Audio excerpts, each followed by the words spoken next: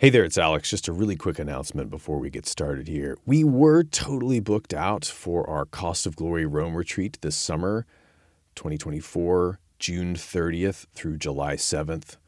But we've managed to make some adjustments and we've found room for another 1 or 2 slots. So if you're interested in visiting the great sights of Rome, discussing the merits of Rome's greatest men with me, and also improving as a speaker with the insights of ancient rhetoric and a whole lot of live practice and discussion, check out the retreat website at costofglory.com/retreat. Hope to see you in Rome. Okay, now for the episode.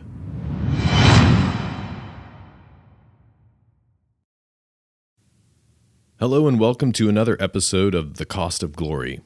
A brief episode today, but get ready for the life of Pyrrhus starting next week.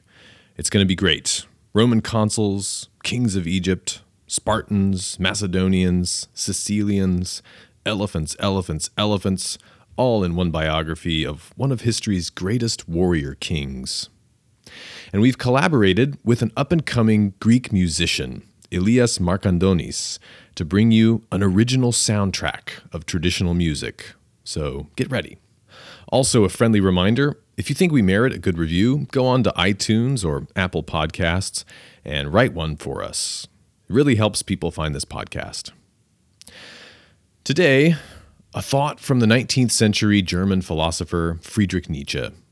Something that will be useful both for die-hard history buffs and also for people who feel like they are conspicuously lacking in historical knowledge. But what's this, Alex? You say? Not an ancient? Just some modern who's getting the limelight lately, and you decide to stray into foreign territory just to suit popular tastes? Well, Nietzsche does seem to be making a comeback these days. It's true. Nietzsche, of course, a controversial philosopher, famous, for example, for declaring that God is dead, although he doesn't seem to have been all that happy about the fact. But Nietzsche had a lot of constructive things to say, too. And what a lot of people don't realize about Nietzsche is that he was actually not trained as a philosopher at all, but as a classical philologist. He was, in fact, a scholar of ancient Greek, taught Greek at Basel in Switzerland for a number of years. And what's more, he was a big fan of Plutarch's Lives, as we'll see shortly. And people are always telling you that you should read more history, aren't they? The past repeats itself. Or maybe history doesn't repeat itself, but it rhymes. Or so many great leaders, they say, have been students of history. The way to control the present is to control the past, and so on. But when you read the lives of Plutarch's heroes, you don't get the impression that these people spent a whole lot of time poring over history. Alexander didn't do a master's degree in Persian studies or anything near its equivalent before embarking on his great campaigns. How much of Roman history, I mean, what really happened, objectively speaking, did Sertorius know? What of Spanish history before he conquered Spain? What was there even to know? Such men gathered the best information they could, of course, but history, as an academic subject, is very different from useful military intelligence. Business history is fascinating, but is it a prerequisite for founding or running a successful company? Nietzsche had thought about all of this, and he wrote a short book, really an essay, entitled On the Advantage and Disadvantage of History for Life. It's in a collection of essays, by the way, called Untimely Reflections, sort of earlier in his career. And Nietzsche actually saw a lot of bad in the excessive study of history, especially when it was undertaken as an academic subject, divorced from the practical life, say in a master's or doctoral program, or as a lifelong scholarly devotion. Not that any of those activities are irredeemable, of course. Nietzsche thought he turned out all right himself, and he had been through the academic ladder.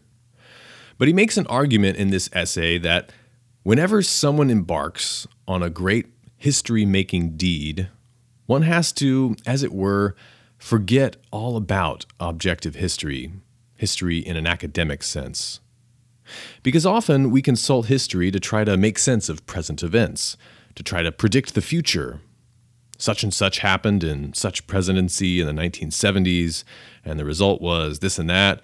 The last time Congress or Parliament did this, such and such happened, and so on. But it's easy to get into analysis paralysis and go so deep that we sort of addle our wits. We rob ourselves of practical initiative. But a wild animal, as Nietzsche explains, doesn't think about precedents. A jaguar doesn't try to analyze his actions and predict the result in terms of a reasoned assessment of some general pattern in jaguar affairs. He acts on instinct with intuition.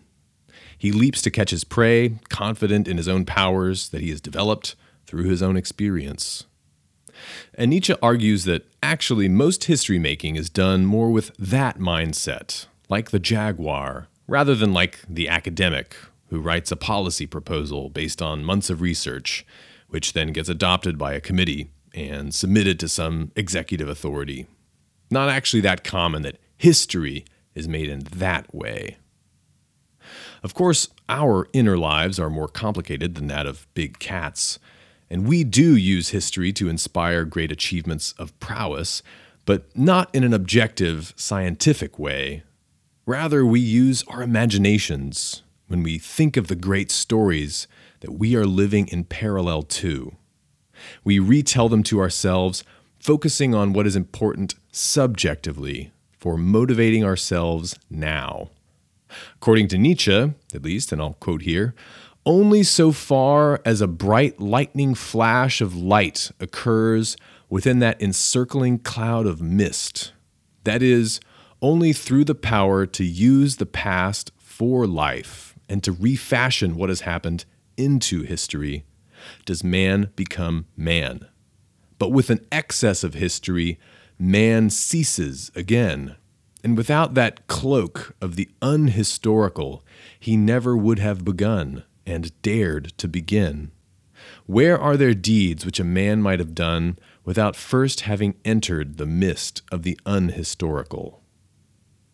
So from Nietzsche's perspective at least, history is best read not to help us decide what our goals should be, but rather to help us achieve them once we've already figured out what they are. So, are you reading too much history?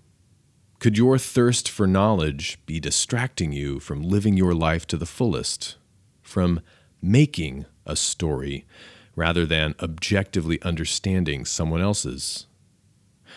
Or conversely, have you somewhat neglected the tool of history, of inspirational stories from the past with their great power to fire you up, to break through the invisible limits you have put on your own potential? Well, either way, Nietzsche suggests a path forward for you. Later on in the essay, he says, "Satisfy your souls on Plutarch, and dare to believe in yourselves when you believe in his heroes. 100 such men, educated against the modern fashion, that is, men who have ripened and are used to the heroic, could now silence forever the whole noisy pseudo-education of our time." Hope you're doing well. Stay strong, stay ancient, and stay tuned. Till next week.